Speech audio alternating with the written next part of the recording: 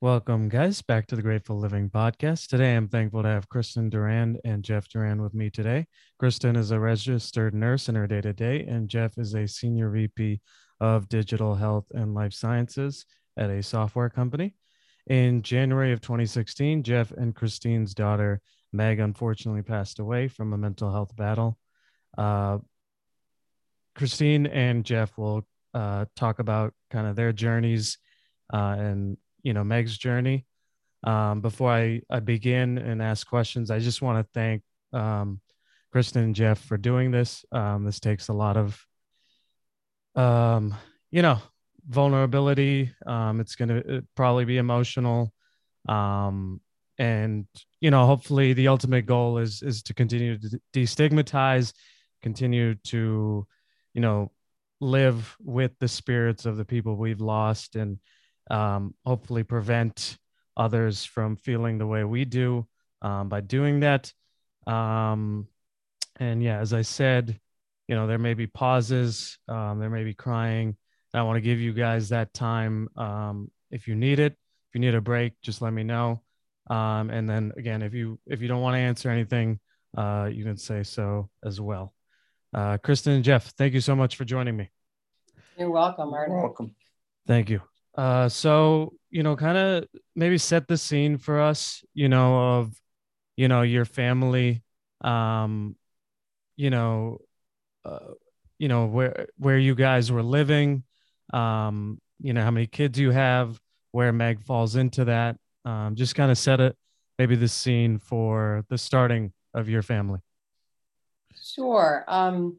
We're the parents of four daughters, and at the time we lost Megan, Megan was 20 years old. She was a sophomore at High Point University, and we had a daughter 3 years older that graduated from Villanova, and then a junior and senior in high school.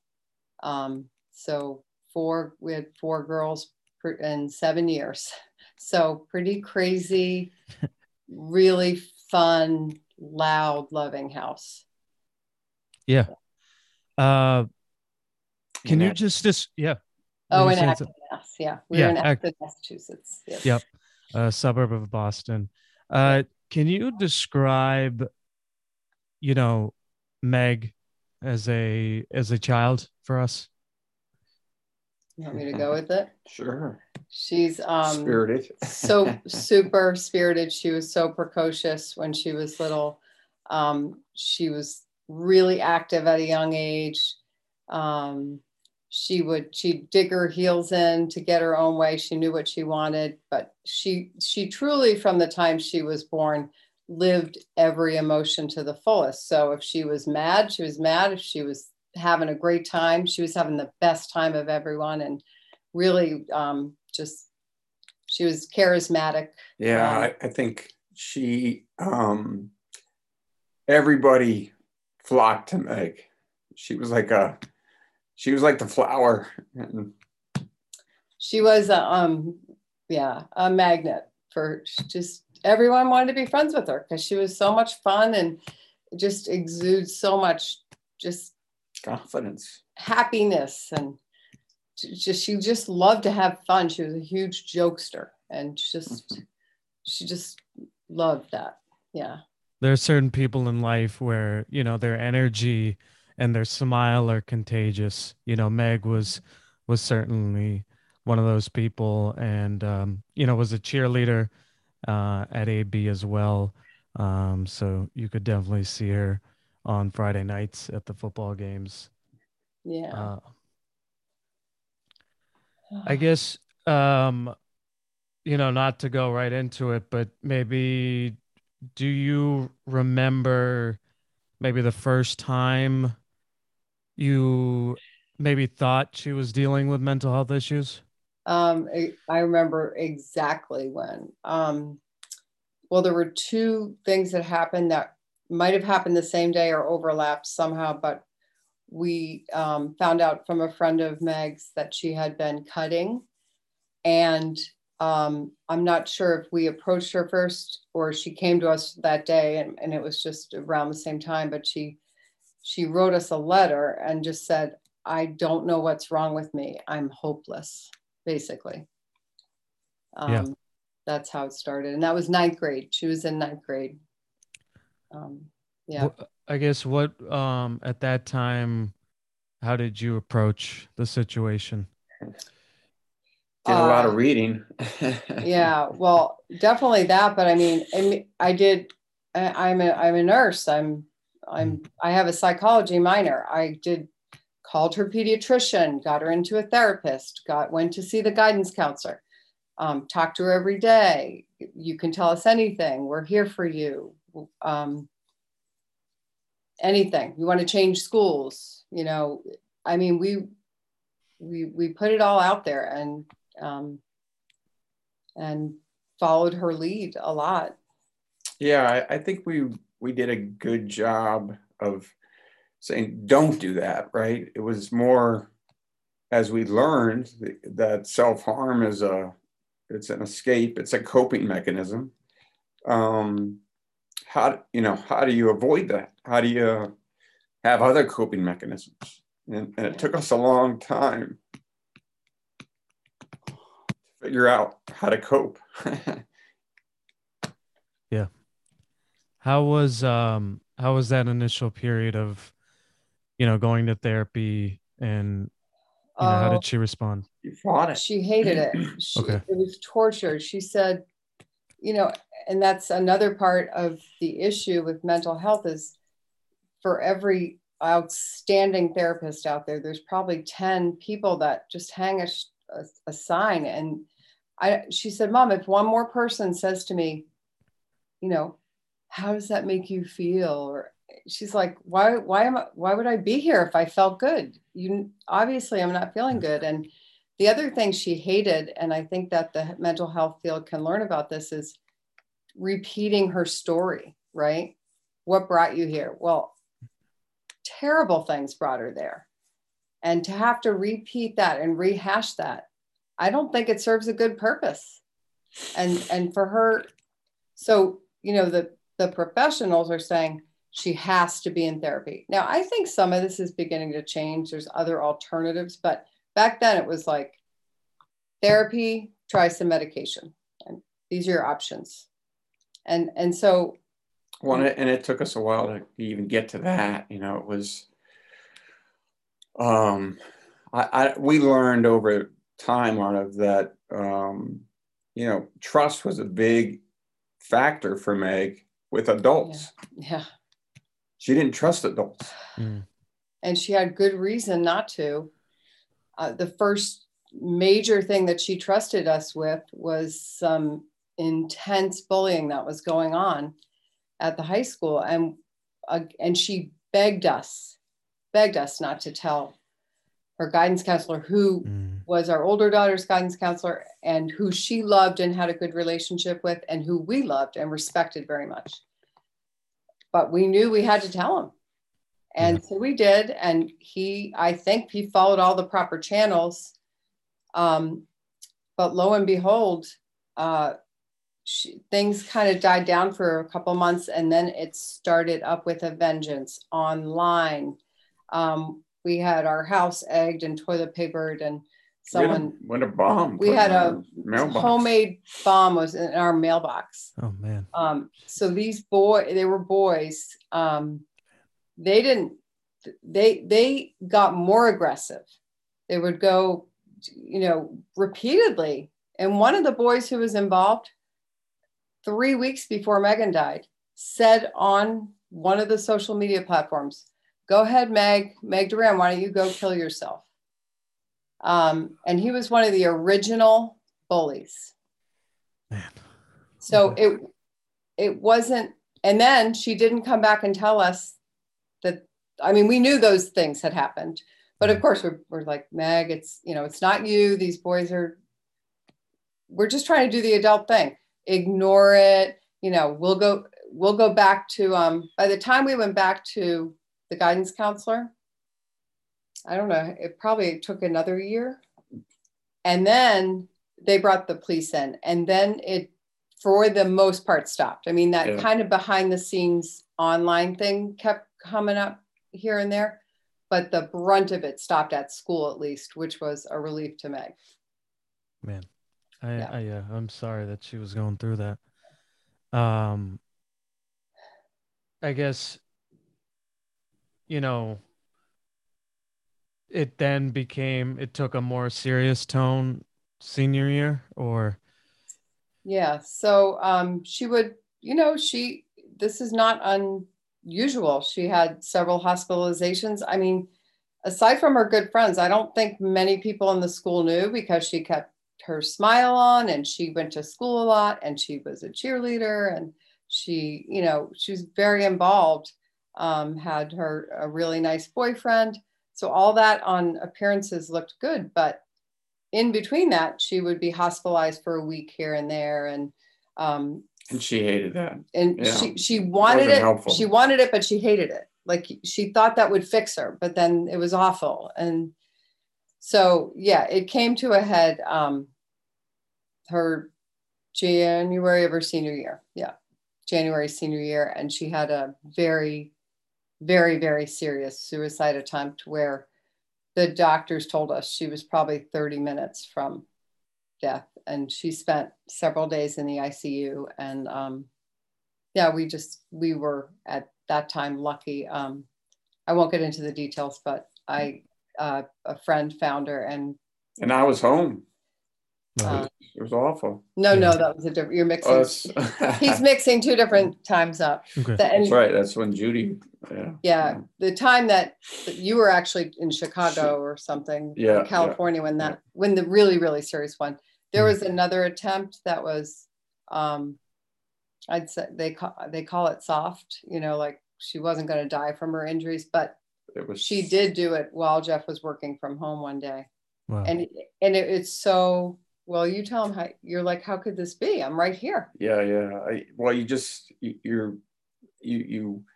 think about it as a parent, I'm right here. Come down, talk. And we had a good relationship with Megan. Like we had normal, probably, parent-child bantering, but neither of us had like this just awful relationship with our child where she couldn't talk, or I think she more didn't want to disappoint us, to be honest. Yeah. Than it was that she didn't want to burden anybody. Yeah. That's one of the tough things with this stuff is that you willing to do anything for anyone else, but your self-care is just not at all good. Right. In those, I mean, say as much as you want to say, but in those times afterwards, having those conversations with her on what was going on, were you starting to see some positive directions be had, or in terms of looking more hopeful at life, or how was the Yes.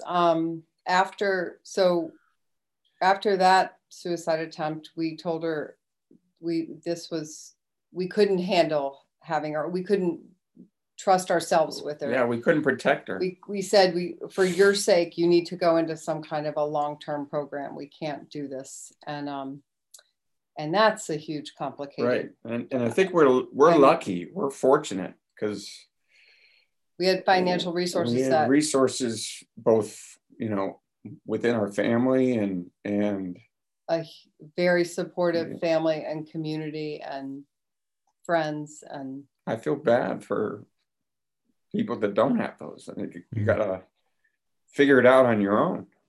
Yeah, it's hard. It's really hard. But so she did a program at McLean Hospital. And we learned, and we had to do it too. We had Monday morning classes. It was it's called DBT, dialectical behavioral therapy, and they teach you steps, self-care steps, how to cope, how to cope, yeah, how to validate, how to recognize that what they're feeling is real, even though when you hear it as a parent, you're like, why would you ever think that? But you don't want to say that. Yeah. To Oh, we learned so much, and Meg did too. And in fact, she took a psych course freshman year in college, and her teachers said to her, you know, I think she shared a letter that she had that the professor wrote to Meg. She said, "You should actually be up here teaching the class. You know so much." So it really did settle in. And a good thing that came out of that is when she obviously her troubles didn't stop. It's not like a miracle. You go to this course, this hospital stay, and now you're all better. No. But then Jeff and I had the words and the language. So when she said, "I'm having a really bad time. I cut today for the first time in 6 months," I could say to her, did you try taking a shower? Yes, that was bad because then the razor was right there. Well, maybe next time take a shower, but lock your razors up like in your drawer. So you have to really make it that extra step. We had language to talk about her coping skills and help her. But in answer to your question, yes, we saw a lot of improvement, but again, it wasn't like a miracle cure for in any way. Yeah. We were encouraged that she went to college, just getting out of, quite frankly, a toxic high school environment. For her. It's a clean sheet, right? Yeah. And I think she was excited. She was really excited. New start. Yeah. I'm curious, how much of dialogue do you know did she have with her friends on what was going on? Do you know? With the bullying? Or that, or with her mental health? Anything, yeah. I think she was really open about it. Yeah. with a circle of friends. That's awesome.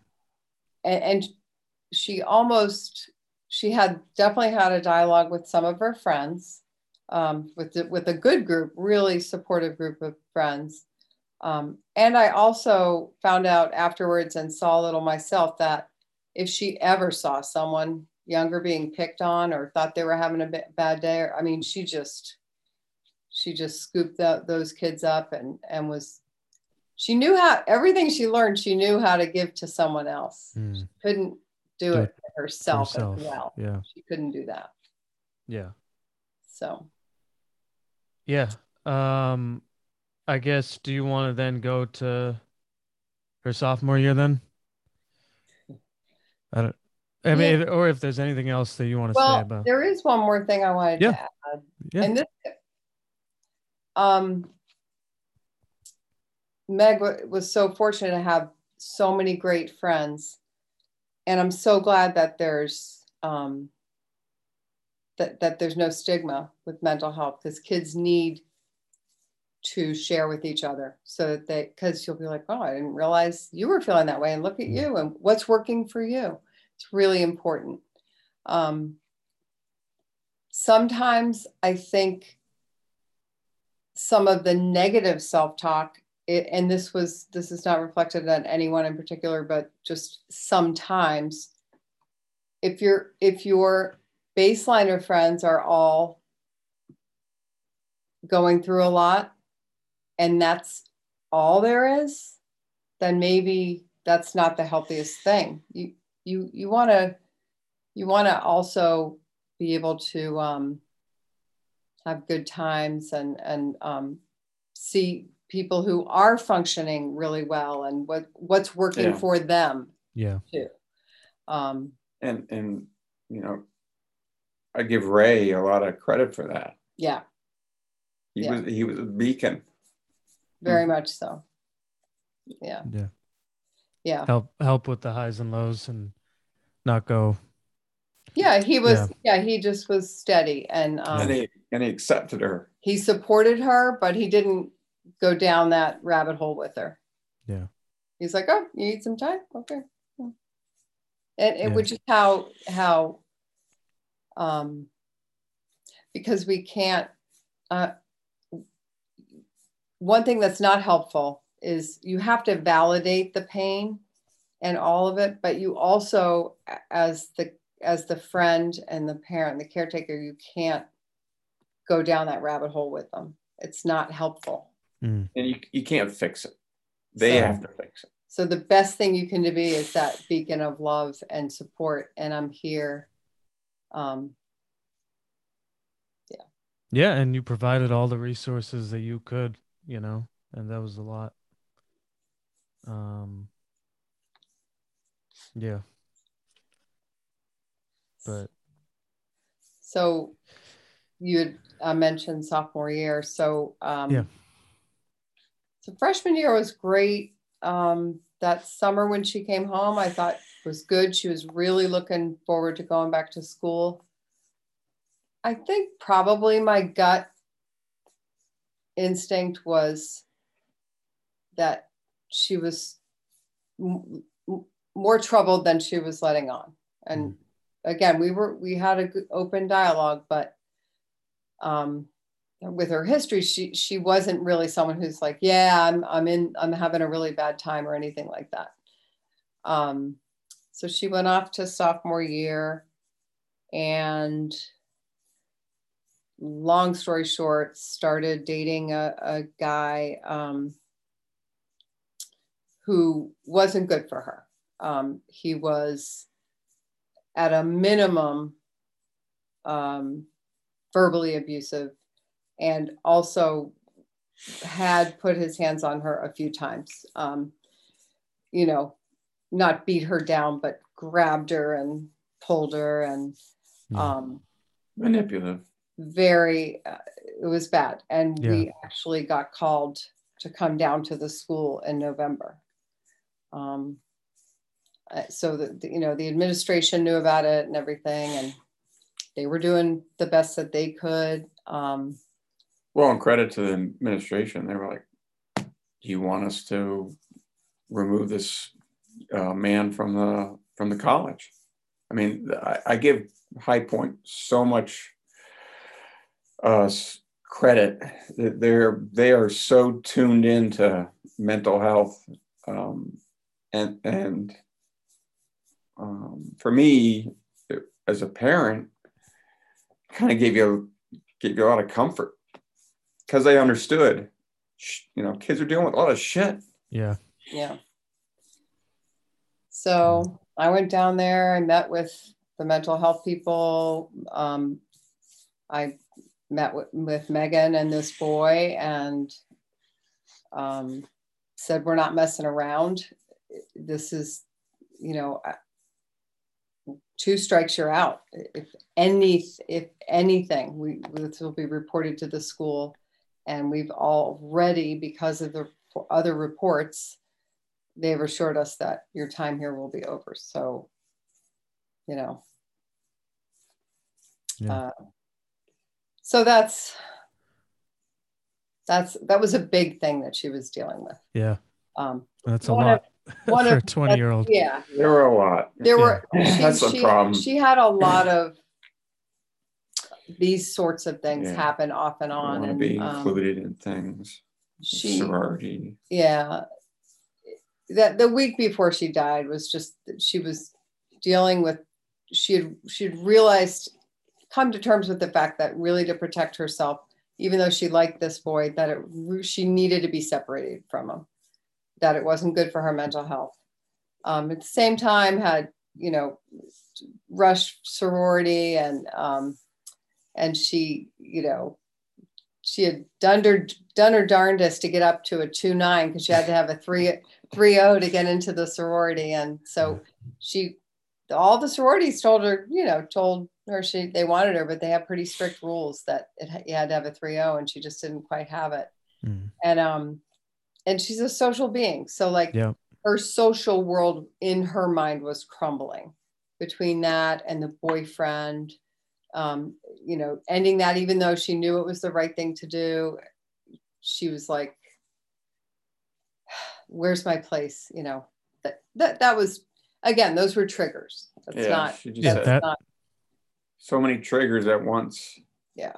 So that's ending, and that's someone you've held an emotional connection with. That's ending. This rejection. stupid party. Yeah. Yeah, and then probably the icing on the cake was that same weekend, Meg attended a party at a dorm, and one of her friends had a little too much to drink, and so they were in the common area, and she was there with her friend. I think her friend was getting sick or something. And High Point has their own security detail. So the security had come over, and Meg knew all the security guys because she broke her foot freshman year. So she had them all on speed dial. She had a good rapport with them. Yeah. This gentleman was helping out. And on weekends, they also have one policeman from the area just kind of on backup. Well, he somehow wanders onto the scene and starts kind of saying, you need to get out of here, to Meg. And Megan, being the assertive young lady that she was, said, well, I'm not leaving my friend. And they were writing her friend up for a ticket to say, underage drinking. She was getting in trouble. Meg was not. Yeah. And they were letting her go back to her dorm room. And they said to Meg, you need to go. And she said, well, I'm just going to wait for my friend. I'm not leaving her. And so the policeman noticed the scars on Meg's arm and said, are you suicidal? And Meg said, this is the story she told me. I'm relaying. Yeah, I am. Right. No, these are old. Well, are you? Because if you are, you have two choices. You're going to jail or you're going to a psych hospital. Which do you want to do? And she was like, I'm not doing either of those things. And to which he said, yes, you are. Became a standoff. And she was arrested for disorderly conduct. She was arrested. They took her by her hands and her feet. She had bruises on her wrists, on her face. And she even went back and asked anyone who was around. She didn't resist. She just was saying, what are you doing? How did this turn into me going to jail? Yeah. Well, and she refused to go to the hospital, Arnav, because she knew what that might entail. You know what that entails. And so she's like, all right. So she called me. It was 1 a.m. before cell phones. Well, I had a cell phone, but she called on our home phone. I didn't have my cell phone at the bedside anyway. And she's like, hysterical, Mom, I'm in jail. They put me here because I was helping my friend, and I said I wouldn't go to the hospital. And she's like, so upset. Yeah. And she said, they made me take all my clothes off. I mean, it was awful. It was awful. Demeaning. Completely demeaning, like she was a common criminal. And that was a trigger. Yeah. And then the little person on the jail, it's like an old-fashioned North Carolina, jail. And it comes on and says, you need to put your credit card in, or this call is going to be, it's going to end. I didn't have a credit card. And so it ended. So I called the jail right back. Yeah. And I spoke to the senior person on duty there and said, I just lost touch with my daughter. Yep, that was her one phone call. I said, well, she's hysterical and she's in a really bad place right now. I really need to talk to her. Yeah. And he said, she's an adult and you can talk to her tomorrow. She has to post bond. If you want to talk to her, you got to post bond. And then it was a holiday. It was Martin Luther King Day. It's just awful. So we did get her out by about 10 that morning. But humiliating, because then we had to go to her friends. The whole thing could have been handled. When we went down there, we met with the police. And I said, yeah, you know what's interesting? A friend of mine's son was outside a party, had clearly had too much to drink, was kind of acting up. And you know what the Acton police did? They called his parents and told him to come get him. I said, or they took him home. I'm like, she wasn't drunk, Make sure first that of they're all. safe. She had a room here. She also has a school with a psychologist on duty 24/7 who would have come to who would have aided her if that truly was your concern. Instead, it was, we'll show you. Mm. So all of this, she was completely mortified. Is so embarrassed. You know, a lot of people wouldn't come back from one of those things.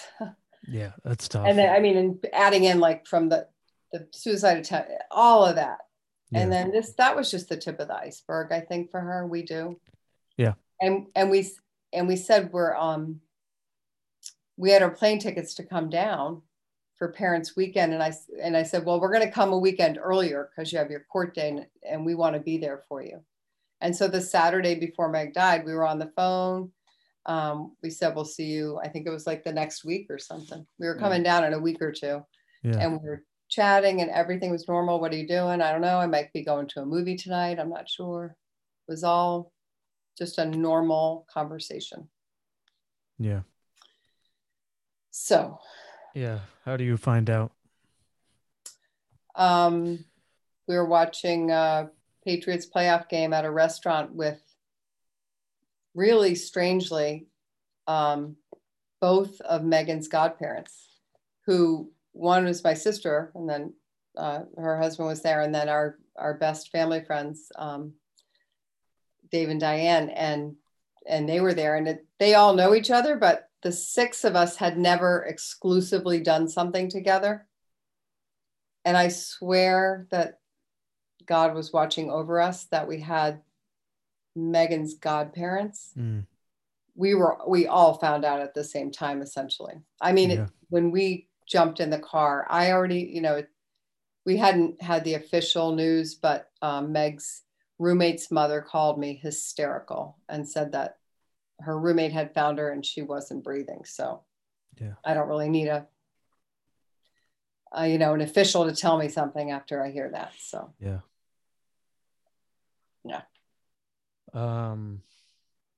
How is, I'm sure the next couple of days were like a days, weeks. Yeah. Of course, for us, logistics were painful because she was in North Carolina and we're in Massachusetts. And anyone will tell you, with a suicide, I think it's universal. It's bullshit. It's a crime scene. So we had family in North Carolina that rushed to the school because even though we know our daughter had died, we wanted someone with her, like physically near her. Yeah. And they wouldn't let anyone near her. They wouldn't, and it's not they. I mean, I think it's pretty much how. The other thing was, at the time initially, the boyfriend was kind of a person of interest. They really didn't know what happened at first. So they have to kind of go through those steps. But we don't get our daughter back for a week. Wow. Because the autopsy, it's they have like one coroner in the state or something. So she has to go from High Point over to Durham. It's ridiculous. I mean, it's so traumatic. The whole thing is so traumatic. Maybe it was sooner because we went down there. Anyway, by the time we got her back, it was like 4 or 5 days. And then, of course, to get her back to Massachusetts. And it was, I wouldn't wish it on my worst enemy. And the only way we survived was our family and friends. I mean, we have. Yeah, I would agree. Absolutely most amazing friends and family. I don't know how anyone does this without that support.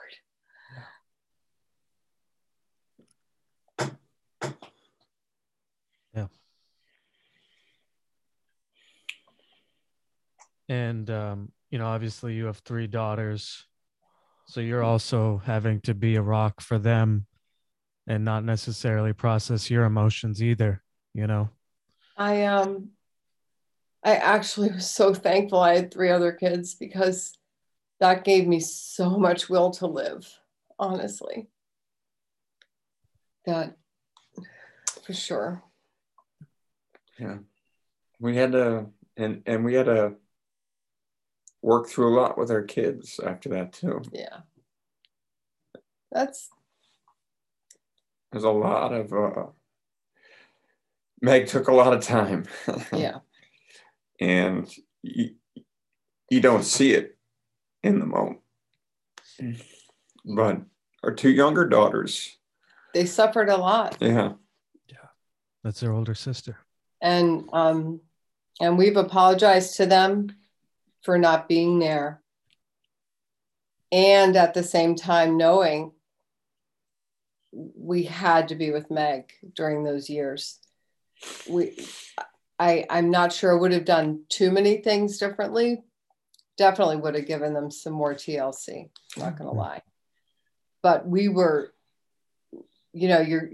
I think anyone with more than one child, you're dealing with what's in your face, and Meg was in our face a lot. So, so that's what we were dealing with for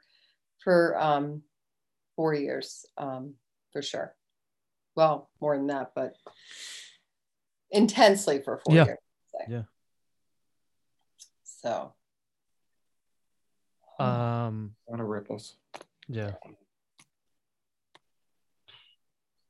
Yeah. I don't even. So what are the next step? I'm sure you took some time off from work. There's obviously the planning of the funeral. There were, we had help with that too. And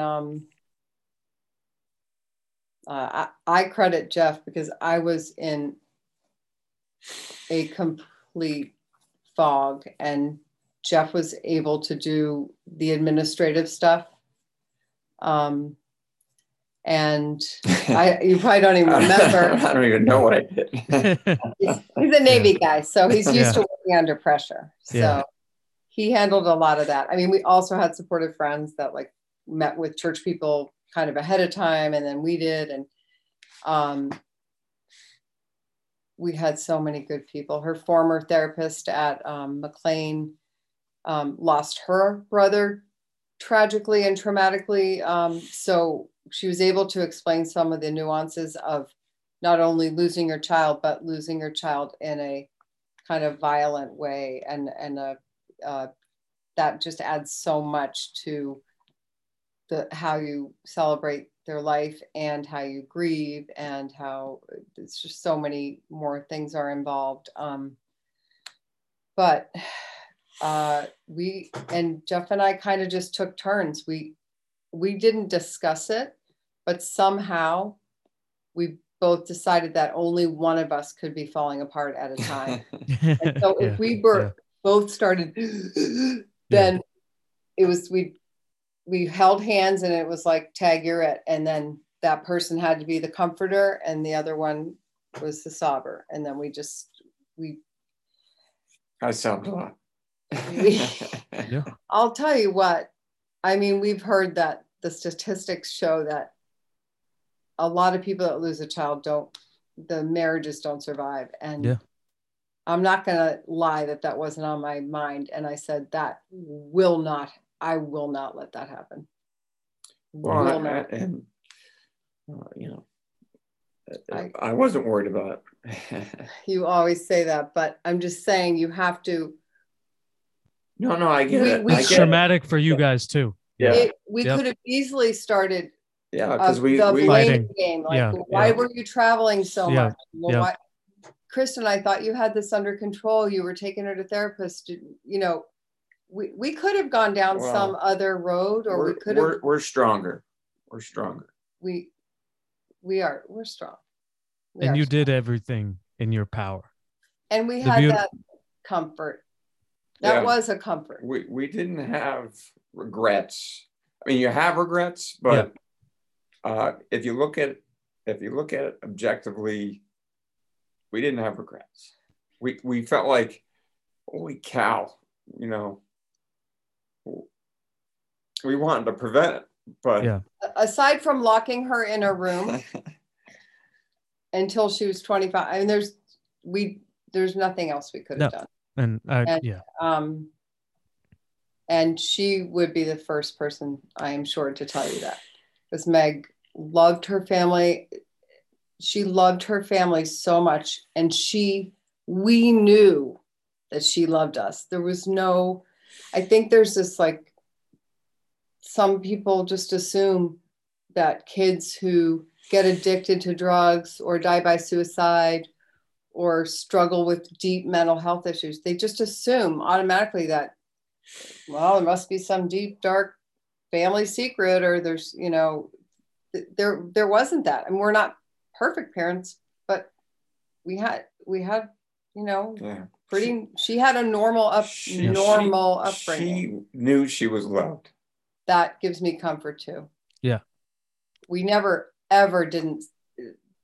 She knew, not just by saying I love you, by our actions. She 100% knew she was loved. And those things give us comfort. Yeah. And as I said to you guys before we started recording, as someone who's been in this position, it's really not about that. It's the pain is just so much, obviously Meg and I had different battles, but the pain is so much, it's almost like just in life, how, I mean, I guess, especially for people that deal with mental health troubles, you focus on the negative so much more than you do the positive. It's just, you can't ever, and obviously your mind's not thinking rationally. You're feeling a lot of pain. There's been things that have built up over time. And then obviously from what you guys had said, there were a lot of things happening right at that moment, within that past, whatever, 2 months or whatever time period, that becomes so much that you're like, you just want the pain to end, Right. And Meg said that. And it's a great TEDx. I couldn't tell you who gave it, but it was an individual that attempted suicide 3 times. And he kind of exposed just how deep the hole is. And his message was, it's easier to die than to live. Yeah. You just don't see yourself it getting any better. Mm-hmm. So that's why you feel that way, is that at least now doing this, the pain ends. Right. And it's tough for family members and best friends and people like that, but it was never, if anything, I would say you guys are the people that kept her alive.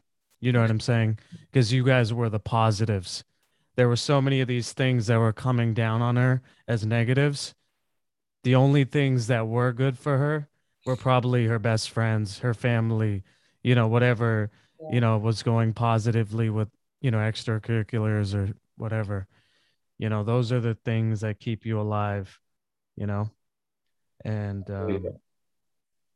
what Blaise Aguirre's very well-known and respected psychologist, was one of Meg's psychiatrists. Oh, he's gonna kill me if he watches this.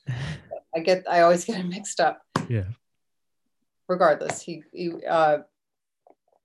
a psychiatrist at McLean, and he said a lot of these adolescents and young adults who have this incredible pain, he said he compared it to telling these young kids who are in their 18s, 14 to 20 or what, okay, you have this, you're having open heart surgery. It's going to hurt like hell. It's going to hurt so badly.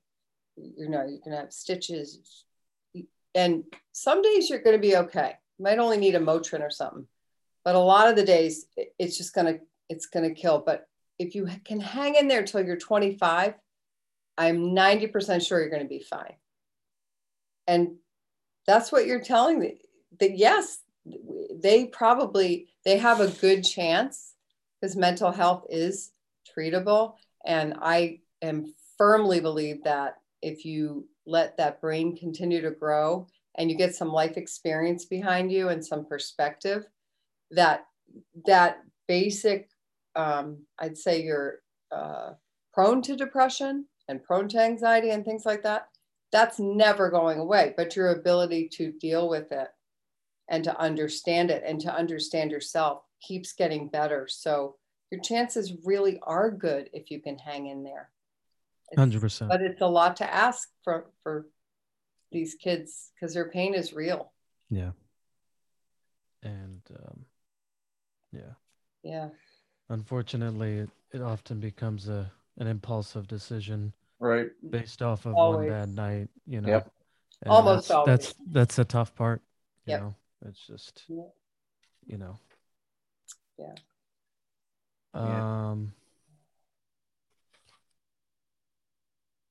I have some more general advice questions, but I mean, I guess, is there anything that you want to talk about, to, a parent out there that maybe has lost a child, or, how what I guess for you, I mean, everybody grieves differently. Was there a part where you had to go through guilt versus, there's guilt, there's mourning, there's so many things going on.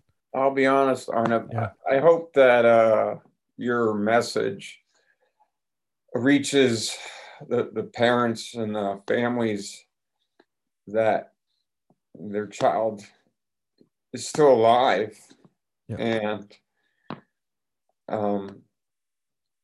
not that you're going to be the cure as a parent or as a podcast, but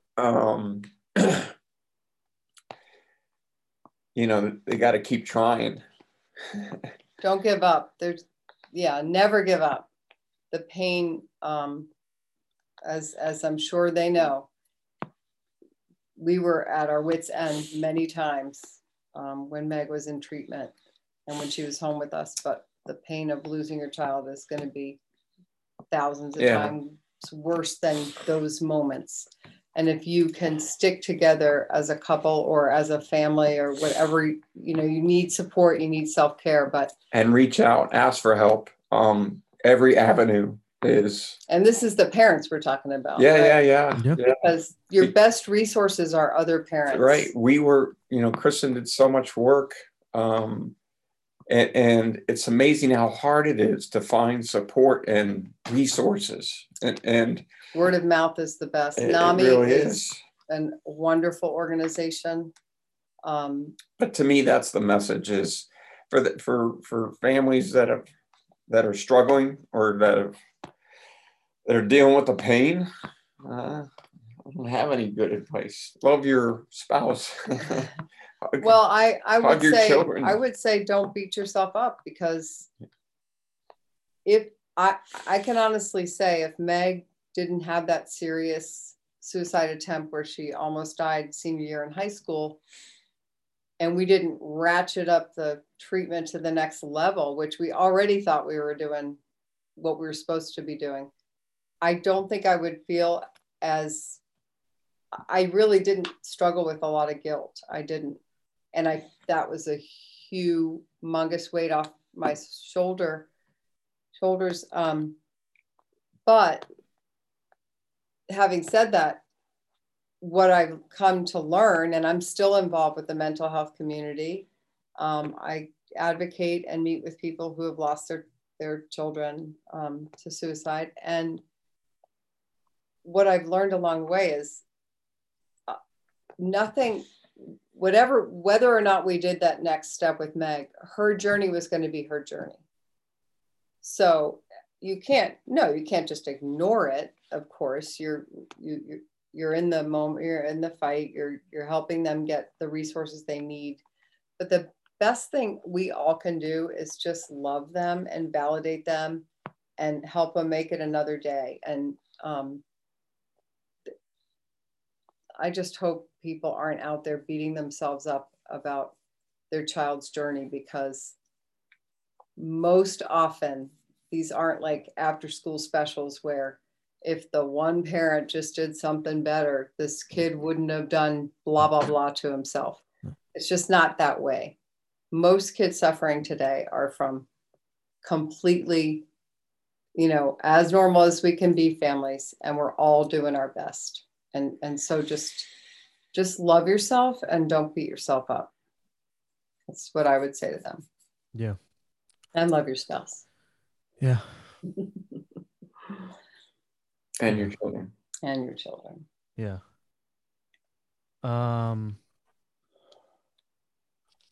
I guess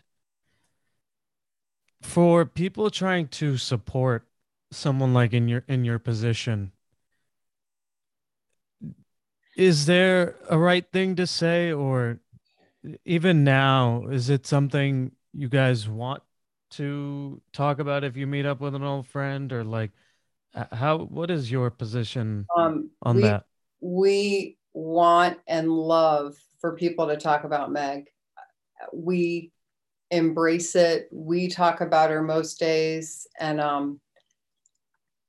at first it's really hard because every single time you think or talk about her, you end up in tears. And, but there's really not too many things people are uncomfortable and they'll say, well, I don't want to bring this up. And you're not bringing anything up. It's like a running movie right back here that never, ever ends. My Megan, my little Meggie, ever since she was a little baby, all those special memories, it's running 24/7 right back here. And my heart broke. And it's like, there's a part of it that will never, ever heal.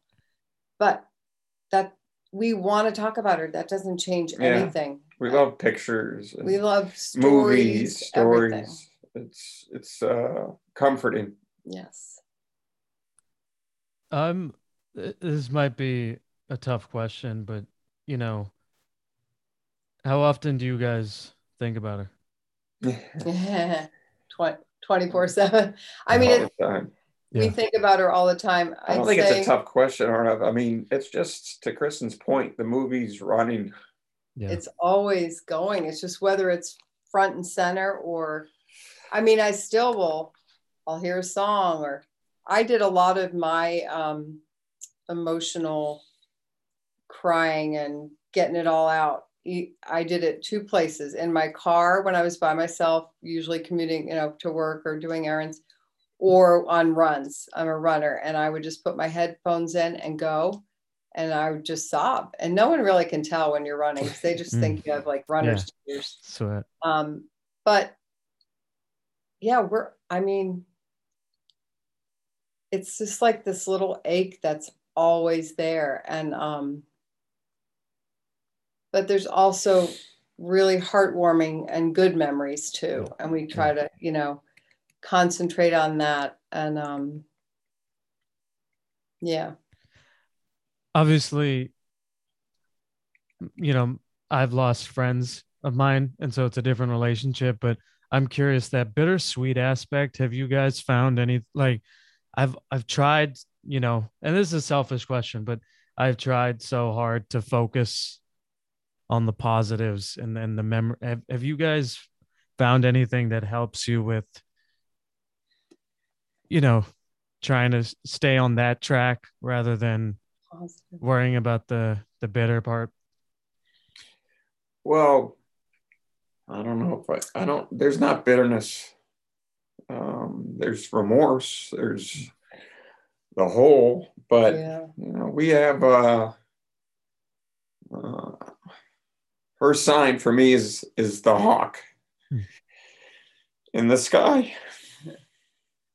She visits us all the time.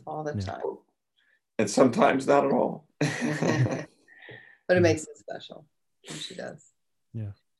But and everybody's different in their grieving, and how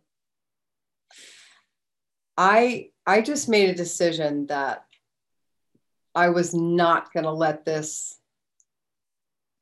define me is not the right word, because it's a huge part of me, but I just thought, no matter what, no matter how long it takes, I'm moving forward. And my goal is to be happy again, whatever that takes. And that's what Meg wants too, is that she doesn't want you guys to be sad. She hated that. Yeah. So for me, it was, I made a conscious decision. I mean, we could go into so much detail about the early months and weeks of grieving and all that, which were absolutely awful. But at some point, I Googled how long does it take to grieve, losing a child. And I read that, minimally it takes a year or something. And I'm like, I'm doing it in 9 months. I'm going for 9 months because I wanted the pain to go away. Yeah. Yeah. You can't make the pain go away. But we kept super busy. I said to our friends that they were around our house for 2 weeks. Every 24/7, our house was filled with so much love and tenderness and laughter and company. And I knew they were going away because that's what has to happen. Everybody has to go back to work. And I looked them all in the eye and I said, don't you dare leave us. Don't. And we had a year of, and this wouldn't work for everyone, but we went to people's homes for dinner. We went out to dinner. They brought us dinner and sat down and had dinner with us. It just brings a sense of normalcy. I had a friend group that I get together with every year for a ladies' trip decided to go to Puerto Rico. And one of our friends generously, basically,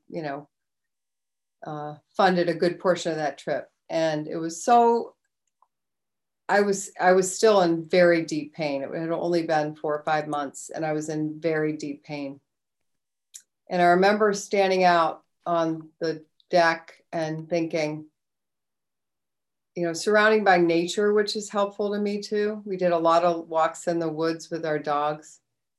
And I thought, well, I could be in this much pain in Acton, or I could be in this much pain surrounded by 6 of my best friends in the world in the tropics. I mean, and we were very fortunate that we had these experiences. We had a family trip planned to Germany already. Megan was supposed to come and we went through with that. And we called them, we had a couple of things. We said it's the year of distraction. So we're mourning, but we also want everyone as much as possible to distract us from our pain.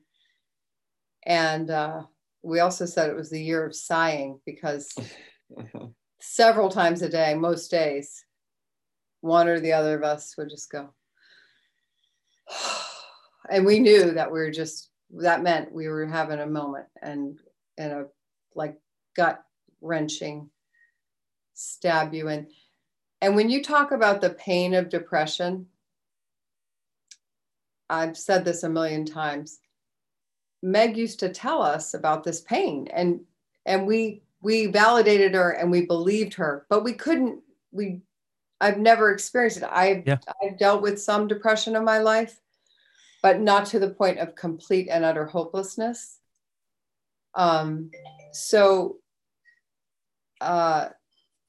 When she died, I remember screaming in my car and crying, is this what you meant? Is this the pain you feel every day? And I think it might be. So that physical, not like mental, I'm stressed, I'm sad, I'm lonely. This physical, I can't eat. I can't barely live. You want to curl up? Yeah. So to appreciate that that's what a lot of people are going through. Wow. We gotta help these people. Yeah. I want to end on some positive or funny stories of Meg that you can share with us and to the listeners so they can feel her spirit. Before I do that, is there anything else that you guys would like to say about this whole your lives, I guess. The situation, anything else that you think might be of value, that I might not have thought of, or something like that. No. I think our lives are forever changed, and we wish that it could have been a different way. But this is our new normal. It has been now for many years, and we've been blessed with a granddaughter, and life can and does get better. You have to be open to it. That's a good point. And embrace the good. Everybody's struggling, not just with mental health. There's so much sadness and things going on in the world and with people in their lives, and physical, ailments, but we all collectively, the world, we just have to stay the course and look for the positive. And our family motto has, because of what Meg went through, is to be kind. And so that's always our message, I'd say. Be kind. Yeah. Yeah. Why don't you tell us some, this, for those of us that don't know her, as well as you guys, some funny, some positive, how can people that are listening embody Meg's spirit as they move forward in their days? Well, one of mine is she's probably 18 or 19, maybe 7, I don't know. But as Kristen had said, she was a rebel, and she was always the first one to try anything. And one day we had a family car that the girls used, and so my third daughter was learning how to drive, and usually Meg drove the car. And so Meg might have been at work. I don't know where she was, but we took the Honda out, and I'm sitting in the passenger seat, and I'm just kind of fiddling around while my Meredith is driving, and I pop open the glove box, and there's this little box, and it's a hookah. And I'm like, what the heck is this? So I'm looking at it, and Mary's like, oh, I go, I know what it is. I know exactly what it is. So I promptly, after our little driving test or driving practice is over, I take the hookah and I throw it out. I think I take it to the town dump, and it's gone. And so I don't tell Meg, and I want to say 2-3 days go by, and I'm sure in those 2-3 days, she's like waiting maybe to for me to tell her, and I don't say anything. I don't know what happened. Yeah. And next thing you know, she calls me. She knows that I don't even know if we had text at that point, but she didn't want to confront me. But she leaves me a voicemail, and I still have it. And she's just like, Dad, what's going on? That's not my hookah. It's my friend's. I'm holding it for a friend, and they really want it back. And so you need to give that back to me. It's not mine. And it was just a classic Meg. And I have a lot of little stories like that, where I found her pot stash once. I took that. It was in a little Hello Kitty bag. And we would tease her, and all in good fun, I think. And I know she always took it the right way, but it was the kind of thing where it was my way as a dad to just kind of tweak her a little bit and say, you're not going to get away with everything. There's every now and then we're going to find something that you did. Yeah. So I have a funny story that we I think we found out that she had her friend. Our house was always the house that everybody was sleeping over with all the girls. And so we found out somehow, some way, that Megan and her friends had snuck out one night, and they were probably only in like 9th or 10th grade, maybe. I think 10th grade. And so I decide, okay, everyone's going to bed. Yep, we're all there. We have sleeping bags everywhere. Who knows where they were sleeping? In the basement, their bedrooms, they had plenty of room. And so I go to we didn't have a mud room, but our garage door, we were kind of unofficially a shoes off house, for at least for the kids. So I went and I lined up all the shoes just right. So I had a feeling. So anyway, next morning comes, they're all in bed. The shoes are all cockamamie. And so I just, again, we don't say anything.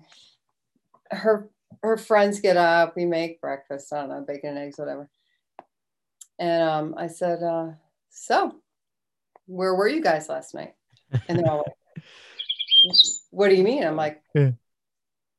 How many times have I told you I have eyes all over this town? They're like, what?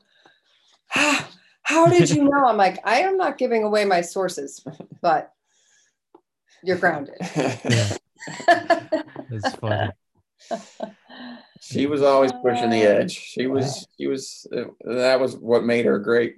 She had that just devil may care attitude. We had the best Christmas time, and then we went on our best family vacation ever to Key West for a week, right after Christmas, before Meg died. And we're also thankful for those memories. But she was the life of the party, and she was, we didn't really fight when she was a teenager, but we didn't talk a lot because I think she knew we would. She and I are a lot alike, and I think she didn't want to have the fight, so she just didn't have the fight, and we kind of muddled around it, but there was tension, right? So we had gotten beyond that, and now we're like, we're kind of coming out of it, and we're talking more like adults, and more on a friend level than a parent. And it was just right there. I could, I could see it. Well, and you saw it, Arno. I mean, just at the funeral, I was shocked at how many people showed up. It's amazing. Yeah. No, if there was one thing that you knew about her, she would smile and say hi to you no matter, what. And that was a great quality. And even, doing my research for this, I went back on her old Facebook, and I mean, it takes you like an hour to go back to 2016, because it's just like there's posts from 2017, 2018, 2019, 2020 of friends and people making blog posts, people saying, videos, and it's incredible to see, the number of people and the depth of her love and how it touched so many people. That's an amazing quality, I think she helped some of those people. Yeah, she did. We had a good friend of hers. She helped Allie. Yeah, a very good friend of hers that she met at when she was in treatment is still a good friend of ours now, and we spent some time with her this summer, and she said, I candidly asked her, you and Meg were both in the depths of this, like different reasons, but same depths. Because I want to know, like you, Arnav, what's the magic? I want to know, because you got to tell everybody. Yeah. And she said, seriously? And she got pretty emotional. She said, kind of Megan. And she shared a story with me that I'm not comfortable sharing. That's their private memory. But yeah. I think that sometimes even though these kids that suffer and young adults that suffer, and all people that suffer, yes, we validate. Yes, their pain is real. All those things are true. But maybe when you see someone you're super close to actually go through with that impulsive thought, and you see the world around that person crumbling, maybe it gives you pause to go another day, a week, and to know that you're loved. And right now, that friend that shared that is happy and thriving. And so that's good. That also, it gives us some hope, and that maybe Meg didn't die in vain. No, not at all. No. Yeah. She spread love wherever she was. Yeah. Well, Jeff and Kristen, I just want to thank you guys a million times over for coming on here and sharing your experience. Sorry. It's no. It's a very tough thing to talk about, and I really appreciate your vulnerability, and wanting to share Meg's story, your stories, what you learned, how, the advice you can give to others, and most importantly, to just continue to destigmatize, and continue to have these conversations and make sure, if we can, to prevent anyone from feeling the way we do, and making sure anybody out there dealing with issues realizes they're not crazy, and you can gain the tools, and the coping mechanisms, and and I think you guys even said that, like, she had built those up, and that was the great part. It's just, the timing of three major things happening, in a short period of time. It's tough. It's tough, but I think to your credit, to her credit, to everybody's credit, she had built up a good amount, and was, in her second year, and had it not been for some of those dominoes, she would may still be here, but I think no one knows for sure, but she was on the right path, and and those things happened, and I think it had a big impact on her. I agree. Yeah. Well, and credit to you, Arnav, for this series. I'm sure it'd be easy.